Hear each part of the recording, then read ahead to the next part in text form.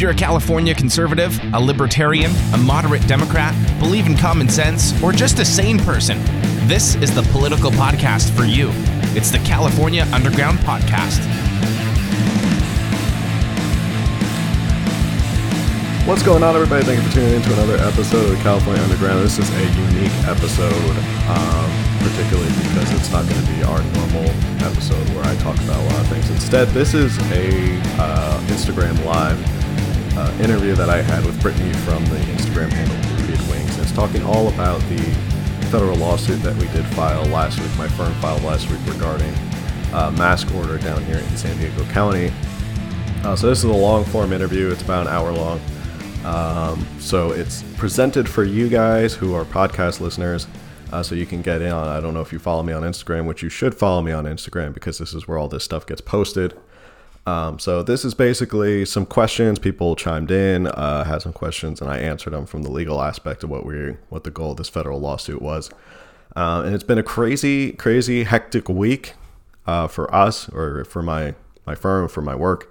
Lots of good calls. I would say it's probably about 90-10 in the sense of mostly positive people reaching out and supporting a federal lawsuit to get rid of the mandatory mask requirement. So without further ado, I don't want to take up too much time because it is a long interview. I will present this. This is the interview, the audio of that from the Instagram live video. So with that, enjoy, and I'll see you on the next one. Let's try this again. Clearly, good technology and an understanding of everything technological is not my strong suit. But, okay, we are waiting to get, oh, here he is. Okay, let me grab Phil real quick. He's going to jump on here, and then we are going to just open forum it, kind of let you eavesdrop or participate, ask questions, field any comments you might have about everything pertaining to our San Diego County public health order and the lawsuit that Phil with Red A Law, who's coming on in just a second, what he's doing in regards to this lawsuit and the process of it and what that looks like for San Diego. So I'm going to go grab him. So bear with me. I'm going to grab him right now. All right. Okay, let's see if this works, guys. Look at us. We did a thing. Look at us being all technological. Hey. How's it going? Thanks for joining. Thank you for jumping on and doing this. No problem. It's my pleasure. So everyone, this is Phil. This is our warrior who is out on the front lines right now with up against this crazy public health order that we have in San Diego County that we all are very thrilled with. Phil takes this all from a constitutional perspective because that is his lane. And so we're so lucky to have him in San Diego fighting on our behalf and getting this lawsuit written and filed federally. So this is really just an opportunity for anyone who's active right now to feel free to ask. I know, April. I know. Phil, don't touch your face, they're saying. Be careful. You might need a mask. You're touching your face. Uh-oh. Can you hear us, Phil? Yep, I can still hear you. Oh, sorry. I'm not supposed to touch my face. I know. Oh, hey, Ashton. Yep. So Ashton is also joining us as well. If anybody has any medical questions, he can answer those a little bit better than I can. Can we get him on here too? I don't know. I think it's only 2 people at a time. I don't know how many people we can get on at once. Ashton, so sorry. I don't think I can add you. But Ashton's here. So if anyone has questions, since he's the plaintiff in this this suit, feel free to ask him questions too. I know that he works with Palomar Health, and he is the driving force behind the lawsuit. And then the one driving the lawsuit is Phil with Arete Law. Did I pronounce that right? Arate Law, it's close. Arate, okay. Yep. So I guess I'll just start it out. We to give a little background on this. So we're sitting still in a state of emergency in San Diego. And because of that, we are sitting under public health order that is written by Dr. Wooten, and she is our public health officer in San Diego County. And because of the situation with the state of emergency, she has honestly a tremendous amount of control, correct, with how she's able to, what she's able to mandate right now. Is that right? It's correct to a certain amount, and that's sort of something we allege in our complaint, is that under California statutes, which is what they cite in their health order, they are granted some authority to meet contagious or prevent the spread of contagious disease, but it has to be what is necessary, and it's even the language in the statute says may be necessary. And that's when we kind of went down the rabbit hole for case law and saw that the general consensus is they do have this power, but it can't start to infringe upon fundamental rights. And it also has to be reasonably necessary and narrowly tailored in the sense that you can't just whole cloth say, well, everybody's got to wear masks, everybody's got to stay home because we're not sure who's healthy and who's not healthy. And in fact, there's one Supreme Court case talks directly on this subject, and this is more about the lockdowns. You can't just lock and quarantine everybody in their homes. And this was about a case where they were discussing a neighborhood that had infected citizens. So they said you can only really quarantine those infected citizens that you are positive they are infected. You can't just whole cloth the entire city and say everyone's quarantined. Which makes sense because up until this point, the way that we view quarantine is you quarantine the sick, you don't quarantine the healthy. That's correct, yeah. So somebody did just ask, and I don't know if you know the answer to this. I know that there is a lawsuit pending right now, or actually it's not even a lawsuit. It's a measure that we were introducing in assembly.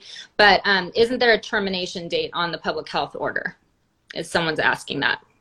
I believe, I don't remember the number. Is that the recent one with they're trying to end the governor's emergency powers? Is that what? I think it's a 5 number. I just posted about it. It might be ACR 5, but that is, yes, where they are saying that at this point, the governor's power to declare a state of emergency should be terminated.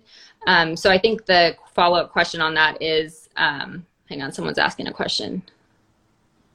Yeah, I'll answer about the asymptomatic, or actually I think that might be the plaintiff that's weighing in. Could you send that in again because I missed it? But okay, so to go back to the power that the governor has right now is declared because of a state of emergency. So I think the follow-up question directly for San Diego as it relates to this public health order is when that is extinguished, does that mean that the power that the public health official is holding with this public health order, is that terminated at that same point?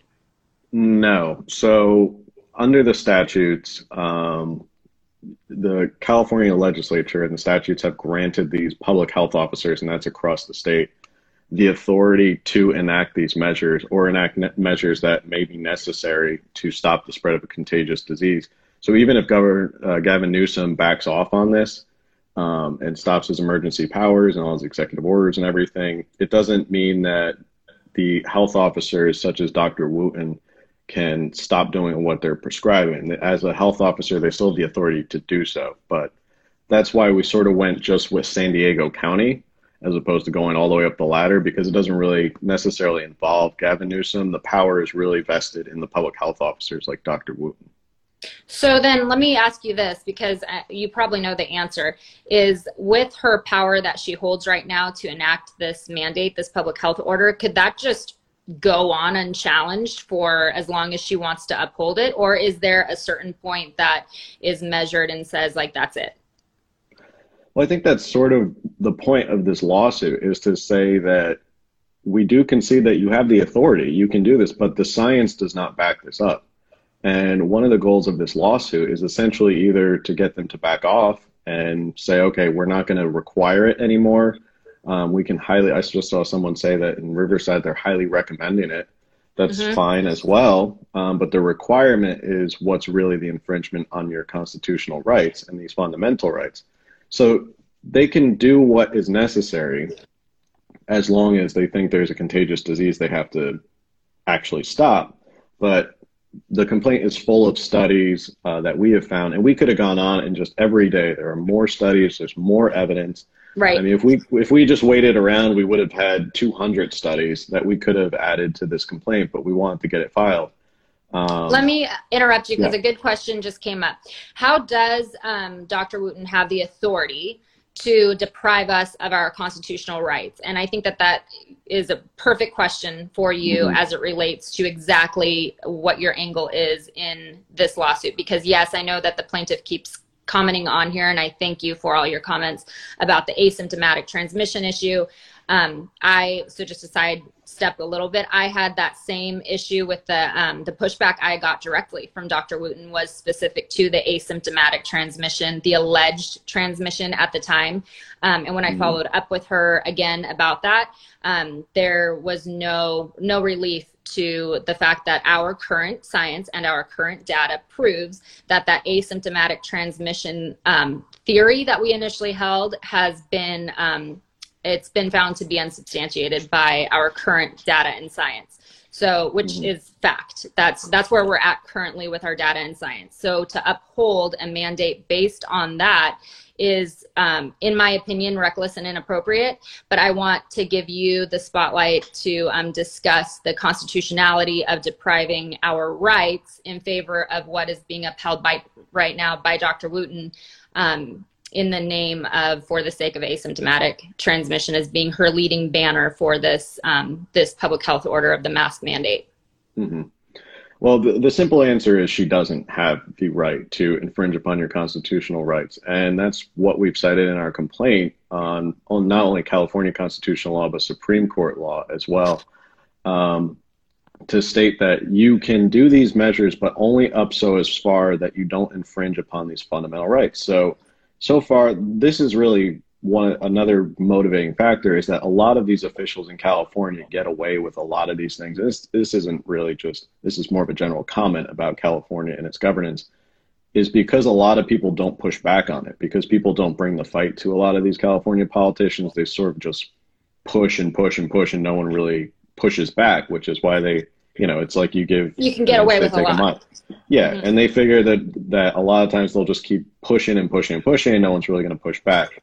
So the simple answer is she doesn't have the right, and that's what our complaint is basically stating with all these different claims, is that she's not only violating U.S. constitutional law, but she's also violating California constitutional law. So can you touch on that? Because I'm sure there are a lot of people who don't know as much as you do about law, but can you separate those out, the California Constitution, U.S. Constitution, and like how we play into that as citizens of California and America? So we had 5 claims for relief. 2 of them are really based on California law. The first one, which is the violation of police power. So under the 10th Amendment, any right or any power that's not granted to the federal government thereby goes to the states. And the police power is one of those that sort of has a broad power that the municipalities, counties, states can sort of just enact these measures and force people to do things, whether it's for the general welfare. And that's really where you get a lot of these statutes regarding public health. So that's our first claim, is that she's gone way past what the police power allows, which, again, it's been pretty consistent through all our findings, is that you can't infringe upon fundamental rights.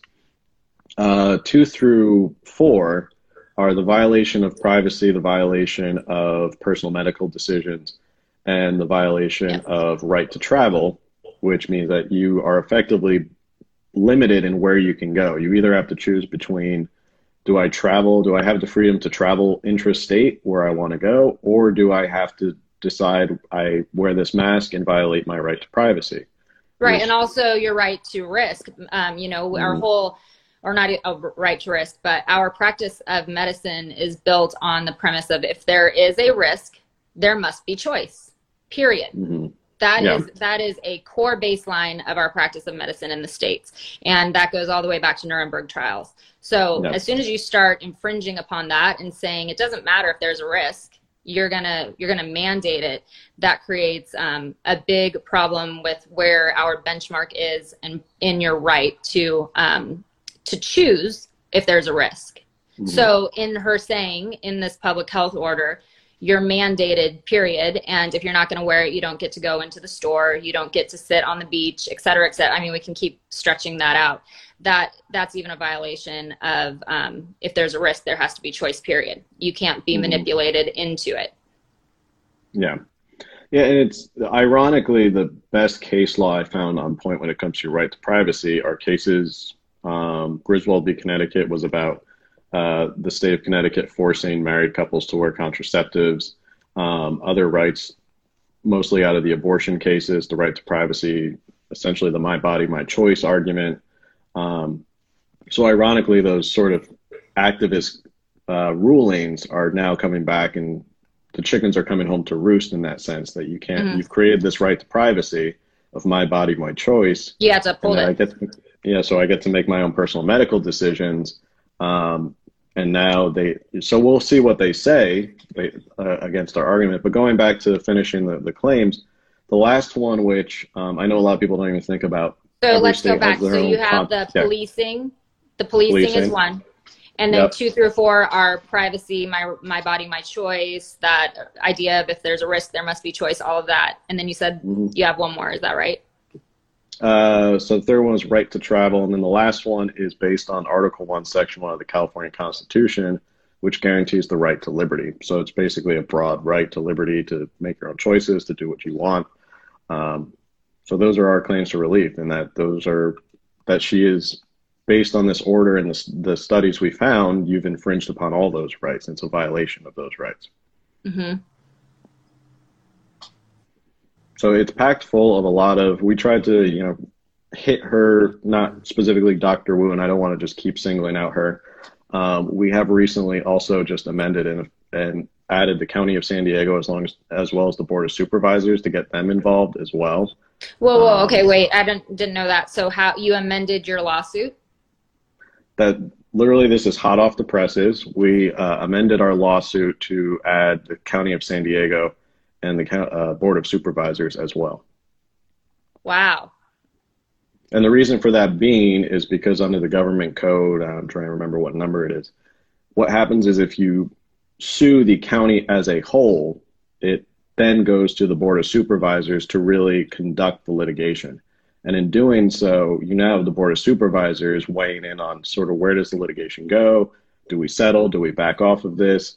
As opposed to just the 3 original defendants who might dig in their heels and say, we've been right this whole time. So it's a strategic move. That's why we filed this amended complaint. Yes, Ashton, hot new info. This is hot new info. I had no idea that, I mean, you and I talk pretty often, but I had no idea that you were moving in that direction. So that essentially pulls in our County Board of Supes as well into this discussion. Is that right? That's correct. Is there any precedence for this? Have we had any other counties do anything like this? As far as I know, we haven't had any other counties sue their public health officers. And ever since we filed on Monday and the news started to break, I've been contacted by people not only all over California, but people even across the country. An attorney in Massachusetts said, I have a client who wants to file the same thing. People up in Washington want help. Orange County has reached out to me to file a similar lawsuit against them. So there is this is building a lot of things. And I always tell Ashton, like, you really lit a fire that is now spreading across the country.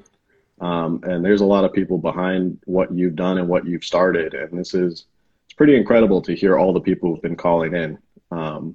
I've had a lot of people even asking me like, hey, tell me more about this. How can we get this going for our county? We've done the call-ins for the county supervisors. We've sent in letters. Nothing's changing. I did want to ask you about Riverside, because Riverside's a neighbor for us here in San Diego.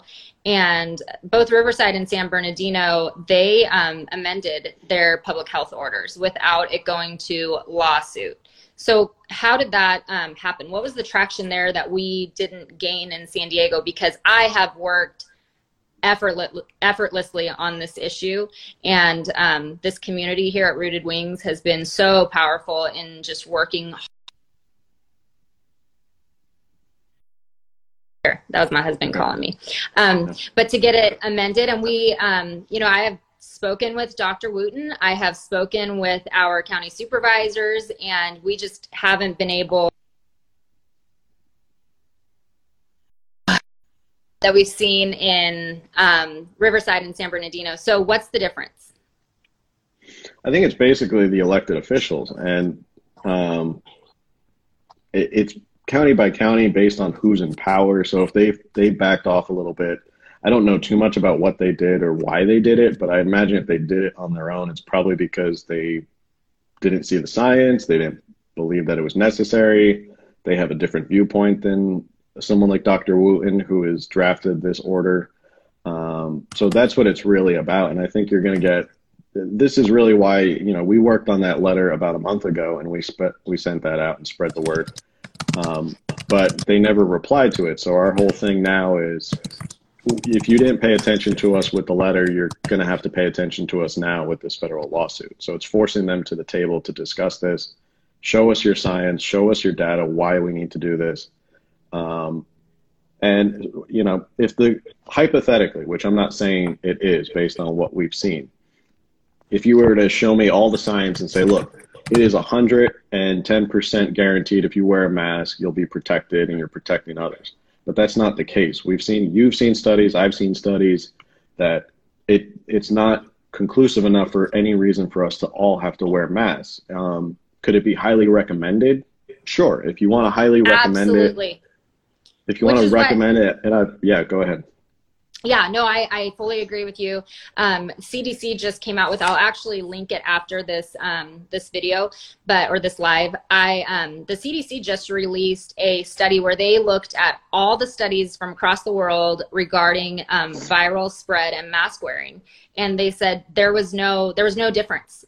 That was their conclusion. There is no difference with mask wearing or not. And this is the same CDC who is saying we highly recommend that you wear it. But what I have asked Dr. Wooten and pushed her on is then we should mirror that. It should be, if you want to make it a strong recommendation with all due caution, then that's proper in accordance to our constitutional rights, our freedoms, and it also mirrors our state of California. And even on a federal level, that this is a recommendation, but it is not a mandate that we know is inherent with risk.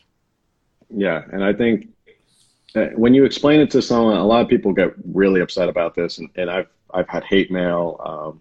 I've had people call my receptionist and cuss them out. I had someone leave a voice message insulting me, demanding I wear a mask because I was a pasty white dumb shit.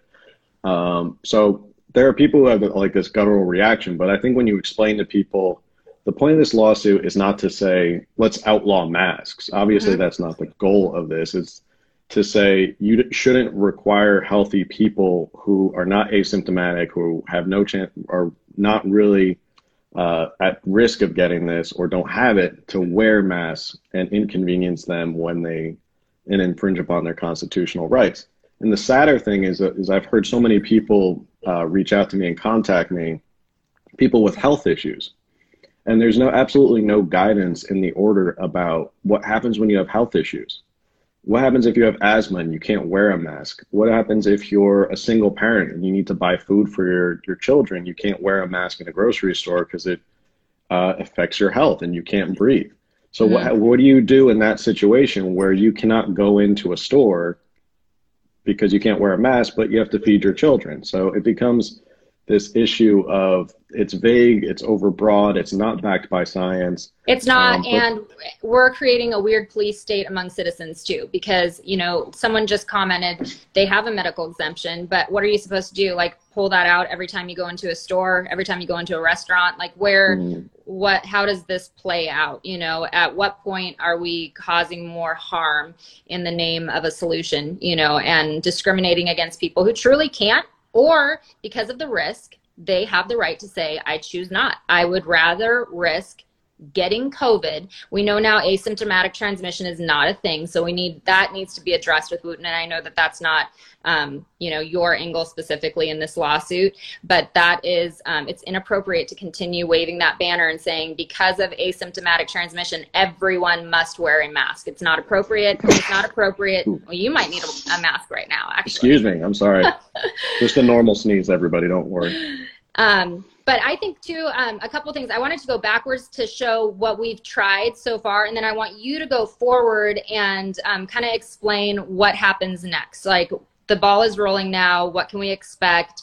And then the final thing I want to hit on is why it's so important that this is amended, because going into the fall, when our kids are in school, they will pull from this public health order to mandate the masks on our kids, because as our public health order stands right now, it's every San Diegan over the age of 2 must be masked. So our districts are going to have to honor that and uphold that, and that is problematic. So it doesn't just end as soon as school starts. This is going to be enforced on our schools as well. So going backwards, what we've tried so far in this community is we've tried the phone calls. I've called in and spoken with the county supervisors. I've worked with the county supervisors. We've launched calls to action where we have directed personal emails to Dr. Wooten and our health officials. Then we did a large call to action on a singular email so that we could communicate it clearly.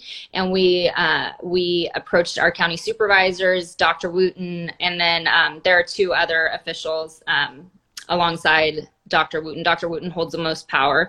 And the pushback, again, was that asymptomatic transmission issued directly from Dr. Wooten to me, that that's why this mandate is in effect. And then with you, we actually sent a legal letter, which was pretty much our strongest warning, just saying this needs to be amended to be made a suggestion, but not a mandate. So that's kind of where we were up until this point, right? Did I miss anything along the way? I mean, I came in at the letter, so that's really where our and we are so thankful for you. Partnership. By the way. We're so thankful for you. So you drafted a strong letter, and we had a lot of people that jumped on that, and probably a lot of people that are watching this right now and who will watch it, because I'll post this video after we're done. But a lot of people who are just in this community signed on to that letter. So then we sent that in, and where did that end up? So you can kind of engage with everyone here. We never heard anything back from the letter. And that's sort of when I went to Ashton and said, well, I haven't heard anything back. And it was about a week. And this was after you had confirmed that they had all gotten it and they had all received a copy. And that's when he said, we talked about it. He said, okay, let's go forward with the lawsuit. And that's when we went forward with it. It took a little bit longer to draft it. We wanted to make sure it was really strong, argument-wise and everything like that. And we had enough studies. But that's where we are right now. And again, the lawsuit's great. I think that the angle is so good that you really did take on like the constitutionality issue, with this, that it's illegal. It's not just medical, but you approached it also from our rights and liberties. And that perspective was made very strong and very clear. So you didn't file that in San Diego. You filed that. Explain kind of where you filed it and how that all works. So there's 2 different types of courts. And what happens is there's the state superior court, which handles basically your day-to-day car crashes, stuff like that happen here in San Diego. I'm trying to boil civil procedure down to 30 seconds. And then there's federal court, which is also downtown here in San Diego in what is called the Southern District. And whenever there's a question of the U.S. Constitution, it's a federal question. That's when you file it in federal court, and it's up to federal judges to kind of decide on the constitutionality of issues. So that's why it landed in federal court as opposed to just normal superior court.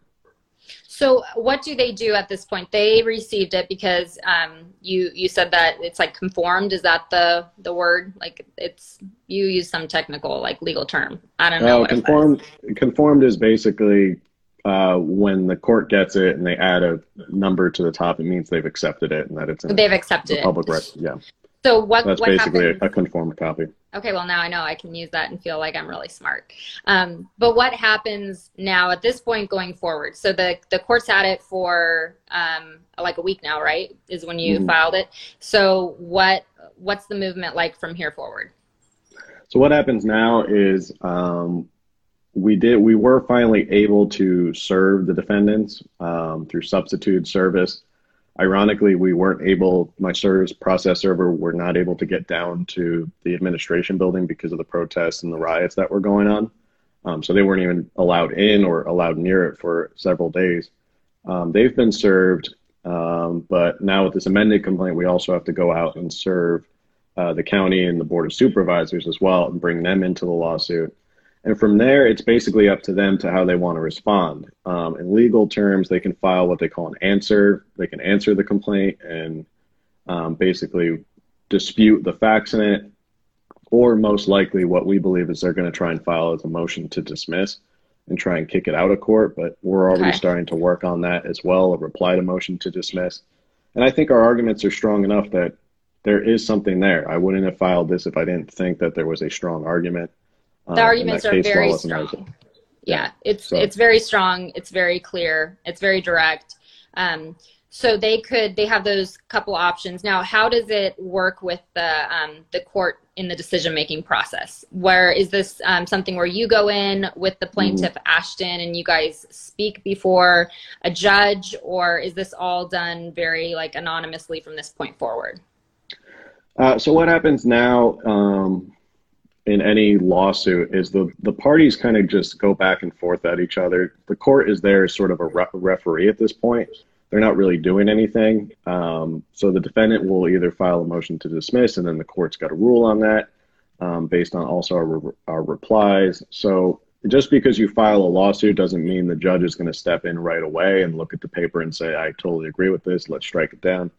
But the other strategic thing that we're trying to do is to get them to the table to negotiate, get them speaking with us and say, look, why don't you just, do you want to fight this out forever? Do you want to spend taxpayer money on something when the county's already not making enough tax revenue because of all the closures? Or do you want to just back off this and say, well, now it's highly recommended, but it's not mandated. Let the chips fall where they are. Again, if private businesses or private individuals decide they want to require masks, or a business wants to require you have a mask, or a person wants to walk around with a mask, that's their own decision. We're fine with that. But it's really the requirement. We're trying to get Section 9 taken out of the order, so it's no longer mandated countywide, and it's really left up to the people and the businesses to decide how they want to move forward from that. Everyone watching just hearted that. They really liked everything you just said. And I like it too. I think that's what we have been pushing for, and there is power in legal argument versus the people, just continuing to push, and that's why we're so thankful to have you along with Ashton really driving this forward legally, because we have tried to work just from a personal platform and as individuals, and it's gonna take us. That's why I keep reminding people, the battle's going to be won. I do have full confidence in that. I have total peace of mind. I know it's a frustrating order, and there are a lot of us that would have liked to have seen it reversed sooner or amended sooner, but I have complete confidence that we're going to win this battle, because I think that the logic driving the public health order forward and upholding it right now it's inappropriate, and it really isn't founded by the science and data that we currently have. So I truly am thankful for you taking the reins on this from that legal perspective and just driving it, to the point that we're at right now. Someone asked earlier when you were talking, how does this work with the the personal businesses and beaches or even school districts? So say everything works out perfectly, there are unicorns and glitter, and we get through this really quickly, the thing's amended, it's made a suggestion. So what does that mean in terms of our restaurants, our beaches, and our schools? Can they still say, nope, we're going to uphold this as mandatory, even though it's been amended to be a suggestion? So what would happen at that point? Let's start with private businesses. As everybody knows, it's the famous no shirt, no shoes, no service. If a place says you need a mask to come in, then you can't really argue with what the mask with the mask, that requirement that they have, because they're a private business. Again, you can always show them the exemption. You can always show them that you have that something that is affecting you. So that's really, the private businesses are going to be up to their own device and whether they want to go forward with it. My personal belief is that if it does get, I should say when it does get revoked, is that a lot of businesses will probably back off of it and not require it as much. Some will probably still do, but you'll probably see a lot of businesses stop requiring it. When it comes to schools are obviously governed by their own governing body. So the school districts themselves, they have their elected leaders and their officials. Again, this is why I always tell people it's very important that when you go to vote, you don't just vote for the most popular, or, when you vote for president this year, there's also like all these other positions that you have to worry about. So make sure you do your research and fill those positions in as well, because those are the people who I think affect your daily life way more than who the president of the United States is. So that might be another fight where schools start to impose their own mask requirement, but it depends on whether they go by the county ordinance, whether they believe that if the county backed off, do they really need to do it? And then it becomes a local fight with your school districts. So it's not, I wouldn't say it's going to ban the masks at school, but it does give these schools leeway after it's going to be revoked that they can make their own decision, and then they don't have the county over them. Emily, yeah, I agree. I think businesses will back off too once they start to lose business. I think it's going to be hard to continue to enforce something if it's not enforced federally or state or even like county level. I think we're going to see a drop off on all of that. Plus, honestly, I'm just speaking freely, but I think the more data and science that does come out to confirm that these masks are ineffective, that they are laden with risks, I am seeing a growing frustration just engaging within my community and seeing this just unrest over it continue to grow. So I think we're seeing the pushback growing, and we're seeing people become more frustrated with it because of the lack of science to uphold it. So one more question I have for you, and then I'll go through, I'll let anyone fire off questions, but what's the timeline on this? What do we, I'm going to close this because you're going to hear some noise in a second, but what is the timeline like? When should we start to see kind of a direction of what the response is going to be on the court level, and then how soon could we see this amended if that's the direction it goes? It's always hard to decide. I mean, once you get served with a complaint in federal court, you have 21 days to respond to it, whether they take the full 21 days or not.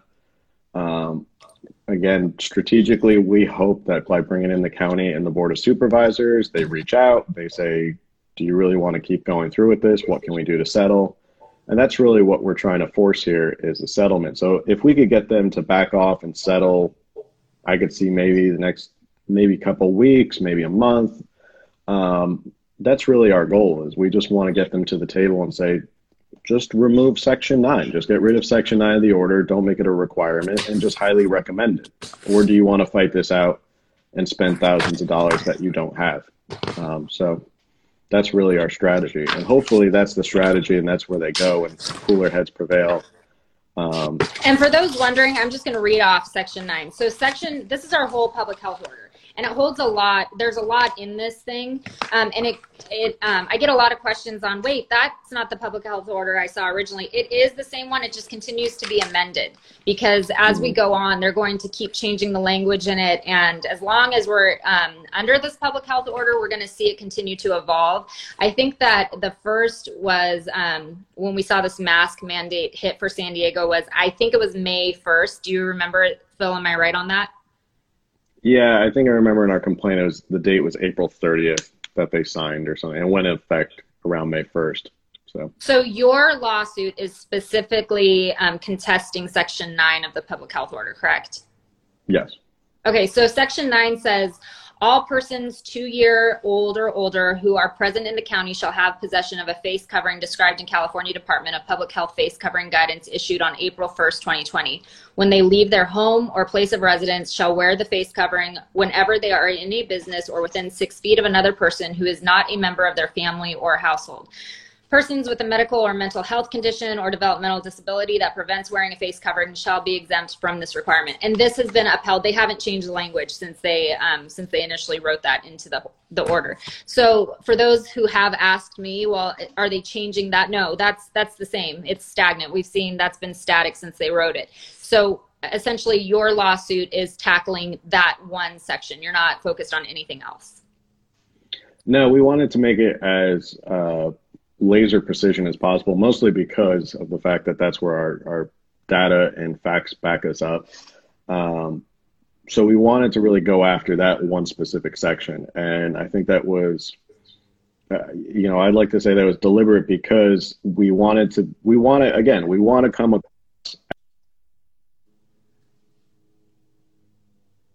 Sorry about that. I got a call.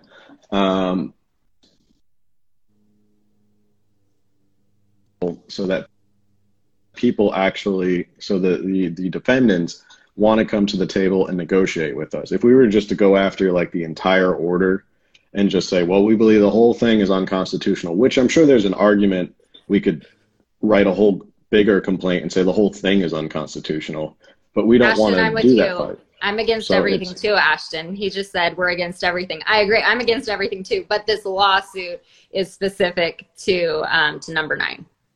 Yes. Yeah, we're just looking at number 9.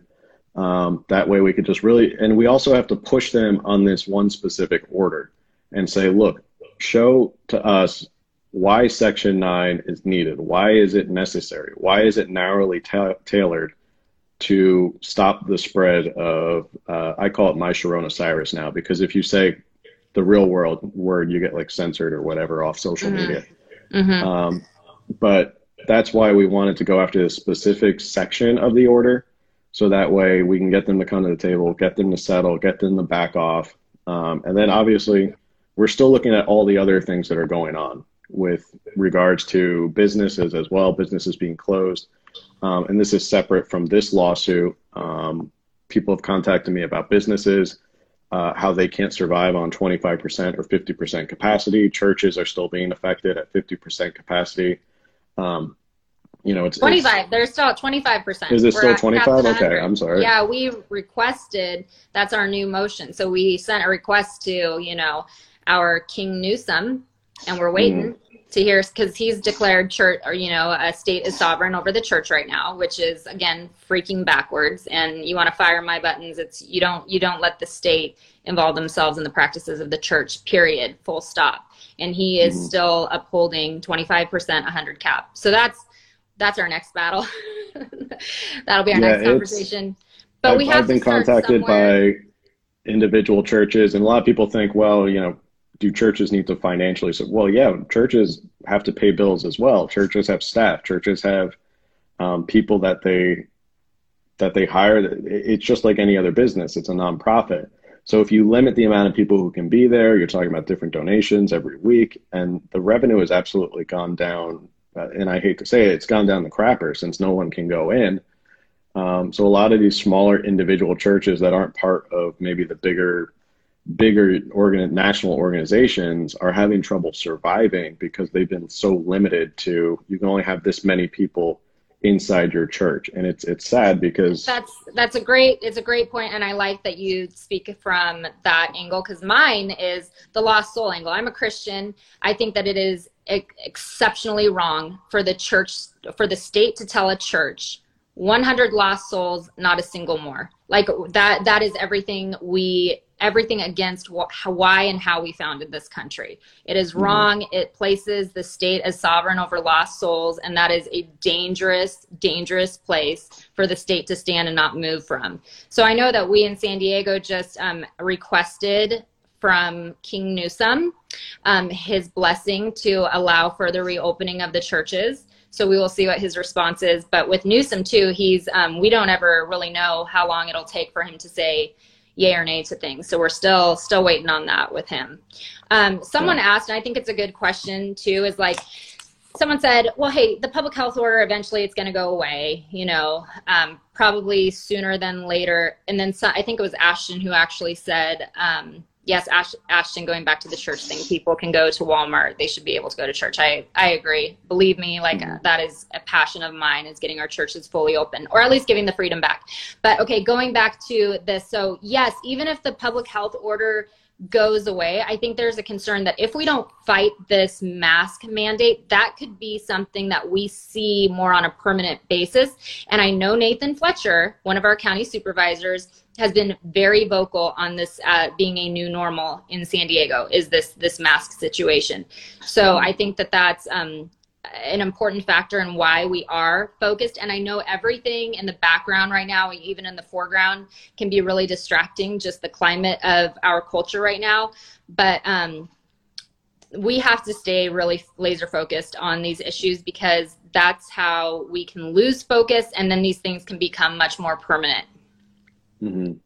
Yeah, I think that's an important point. Is, again, it comes back to that argument I said before, which is California politicians and people in power, especially bureaucrats who are really unelected, they get away with a lot of this stuff because there is nobody pushing back on this stuff. Mm-hmm. And it's really, you just have to call them on their BS. The case law is there, the support is there. It's just people have to be willing to step up and do it. And I think that's one thing that California really lacks, is what they call lawfare. So and I don't want to generalize. If anybody's a Democrat in here, I don't want to I'm saying that the Democratic Party is very good at what they call lawfare, and they're very good at shooting down a lot of stuff they disagree with through their lawyers. They have very powerful organizations that support them. People on the other side don't really have a lot of those organizations. Harmeet Dillon is one. She has a nonprofit called Center for American Liberty, but there's only so much they can do. She's awesome. Yeah. So really, awesome. It's up to more attorneys or people to get really involved in the fight and start pushing back. And you just mentioned something I want to ask you. You said case law. The case law is there. What does that mean? So case law is basically whenever a court comes out with a ruling, you then go back, if you have a motion or a complaint, you use the rationale in that specific court ruling to show the court, this is really how we've ruled in the past. This is how it's been upheld. It's the idea of stare decisis, is that law is supposed to really kind of continue, and we're supposed to uphold these ideas. In case precedent is really what drives a lot of lawsuits, is because if you have the case law on your side, then you can go and you have a better argument when you go to court, and you need to convince these judges, this is why it's wrong, this is why it's unconstitutional, this happened in this case similar to this, and here's the ruling they came to. And then usually the judges will agree with you, hopefully. 9 times out of 10, you get rogue judges who go off the rails and do their own thing. But that's what appeals courts are for. So do we have any case law specifically that would be a precedent for what you're trying to accomplish with this lawsuit right now?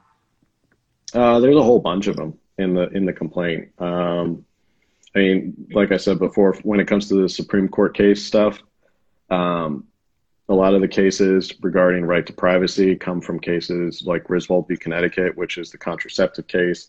Abortion cases are a big one as well, that you have the right to basically the privacy of your own body, and that the government can't really interfere with that. So there's a lot of that case law on our side. That's great.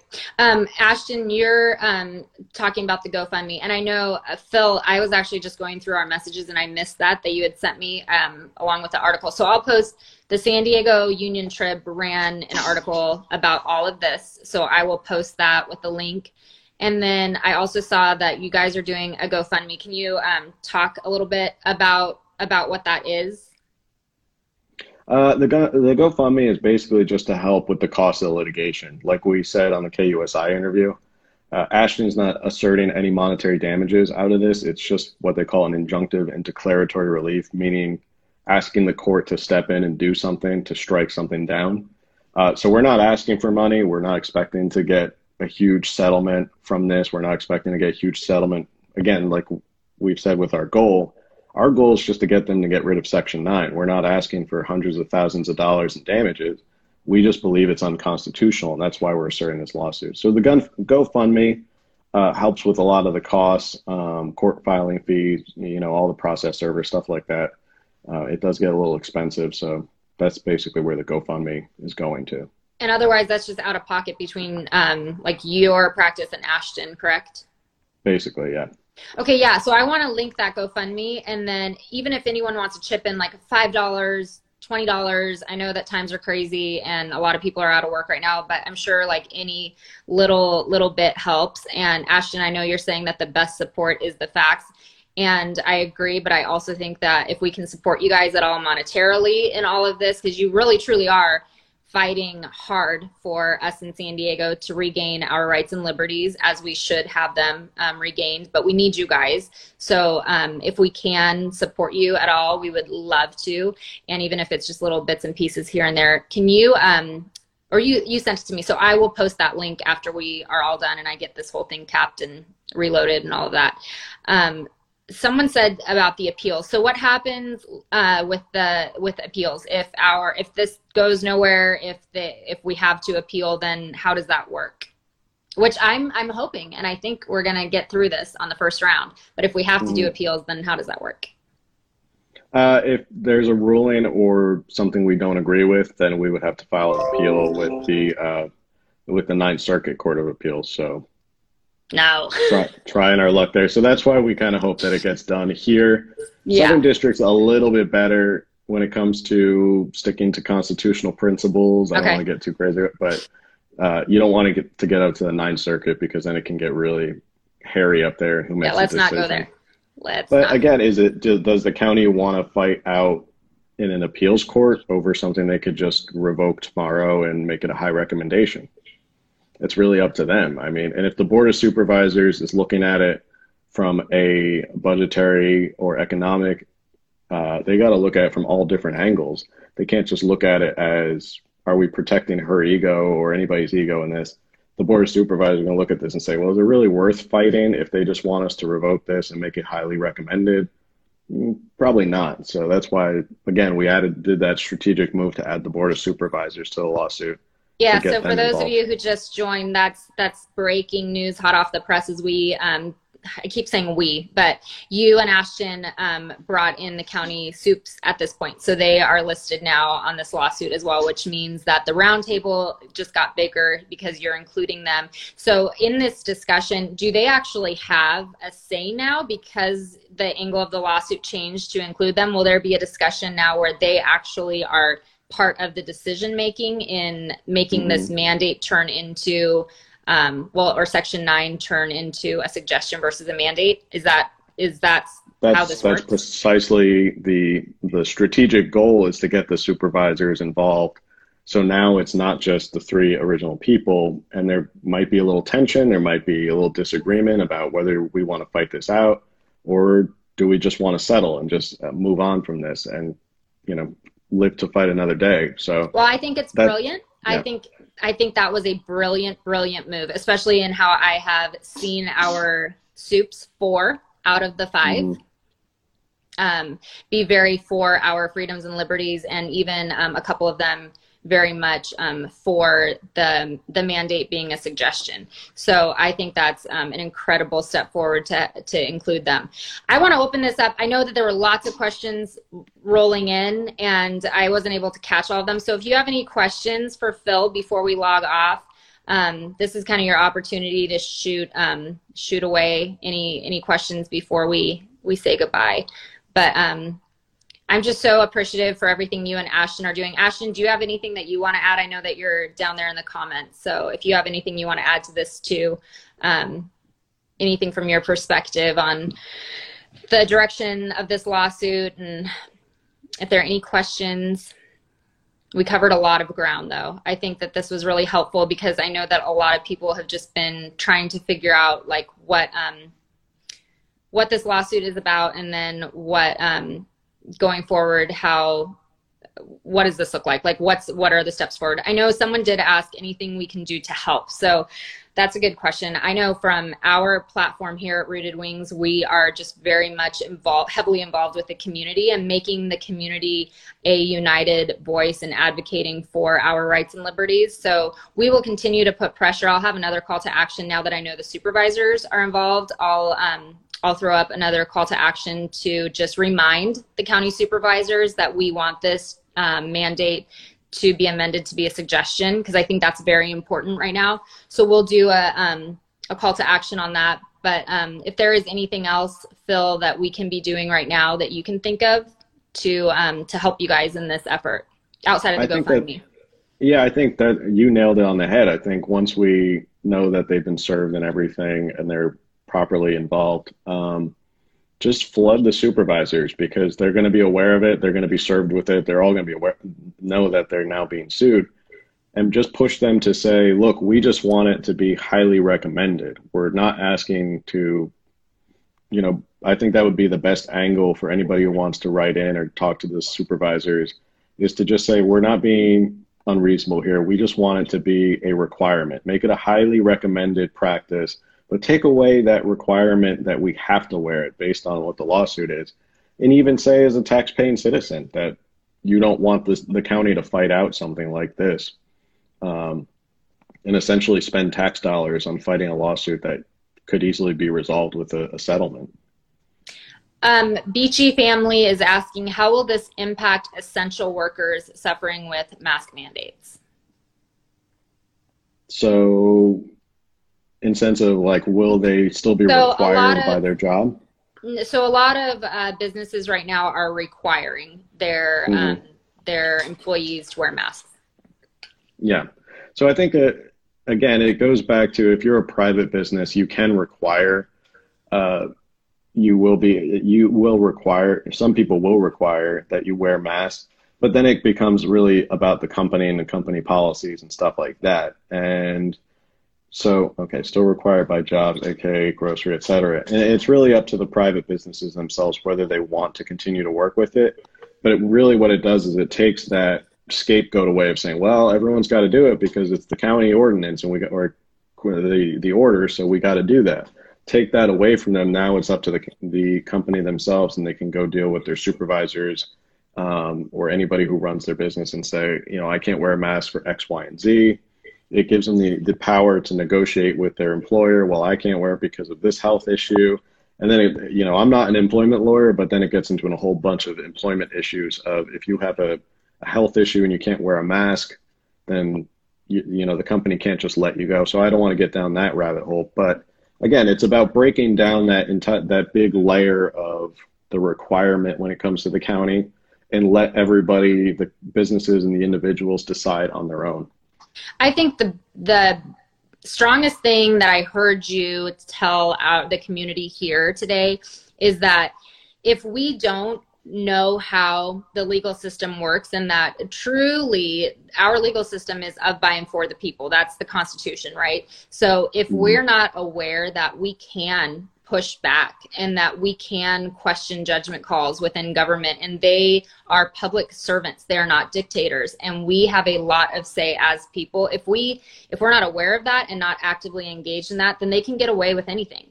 So this is setting a precedent in that you are actively driving a legal lawsuit against what is in your in the lawsuit shown to be your arguments are that it's unconstitutional and that there's case law to support that. So I think that this is a really good step forward in us engaging with policymakers and reminding them that they cannot overstep.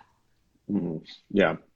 It's about, there's a lot of avenues, and I think a lot of people get kind of overwhelmed and think, well, the legal system is not for me. It's, they're all so powerful. What am I going to do?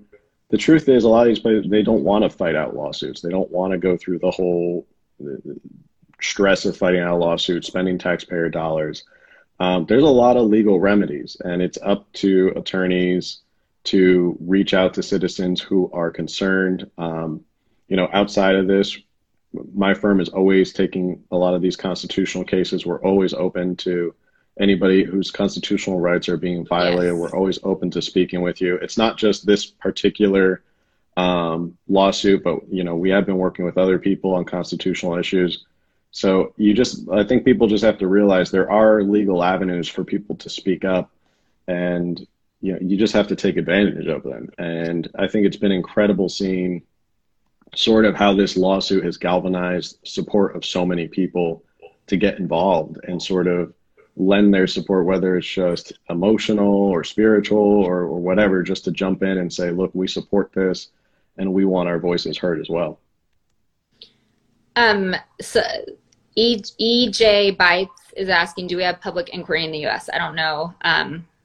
What do you know about that, Phil? Are you talking about like freedom of information?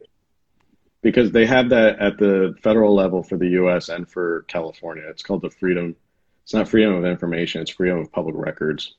So you can file and ask for any public records you want, both under federal and California, which I don't think is utilized enough in California. I don't think constitutional law firms or attorneys are doing a good job going after that information. So for example, like a good thing to maybe get a hold of right now is what happened with that $1 billion mask deal that Newsom got kind of his wrist slapped on.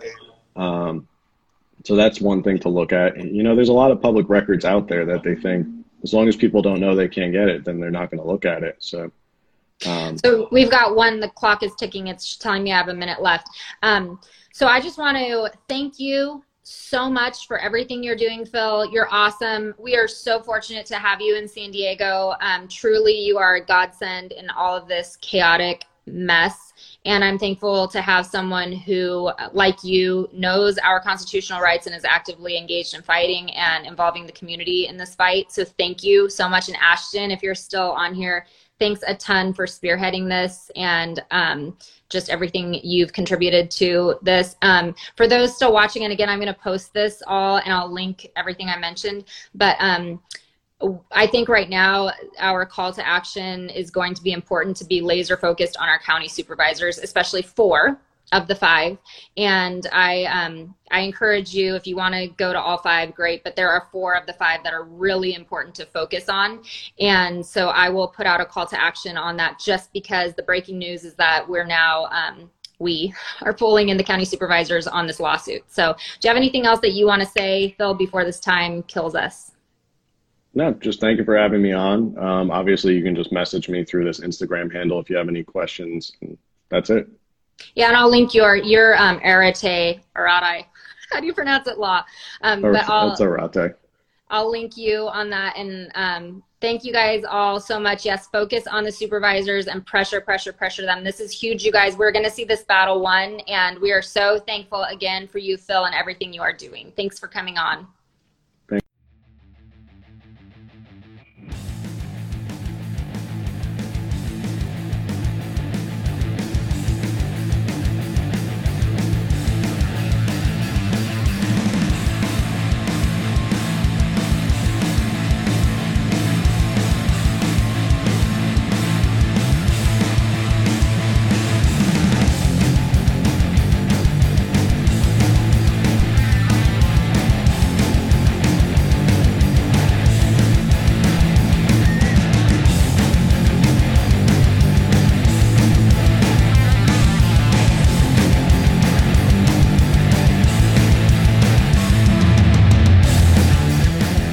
Thank you for listening to another episode of California Underground. If you like what you heard, remember to subscribe, like, and review it, and follow California Underground on social media for updates as to when new episodes are available.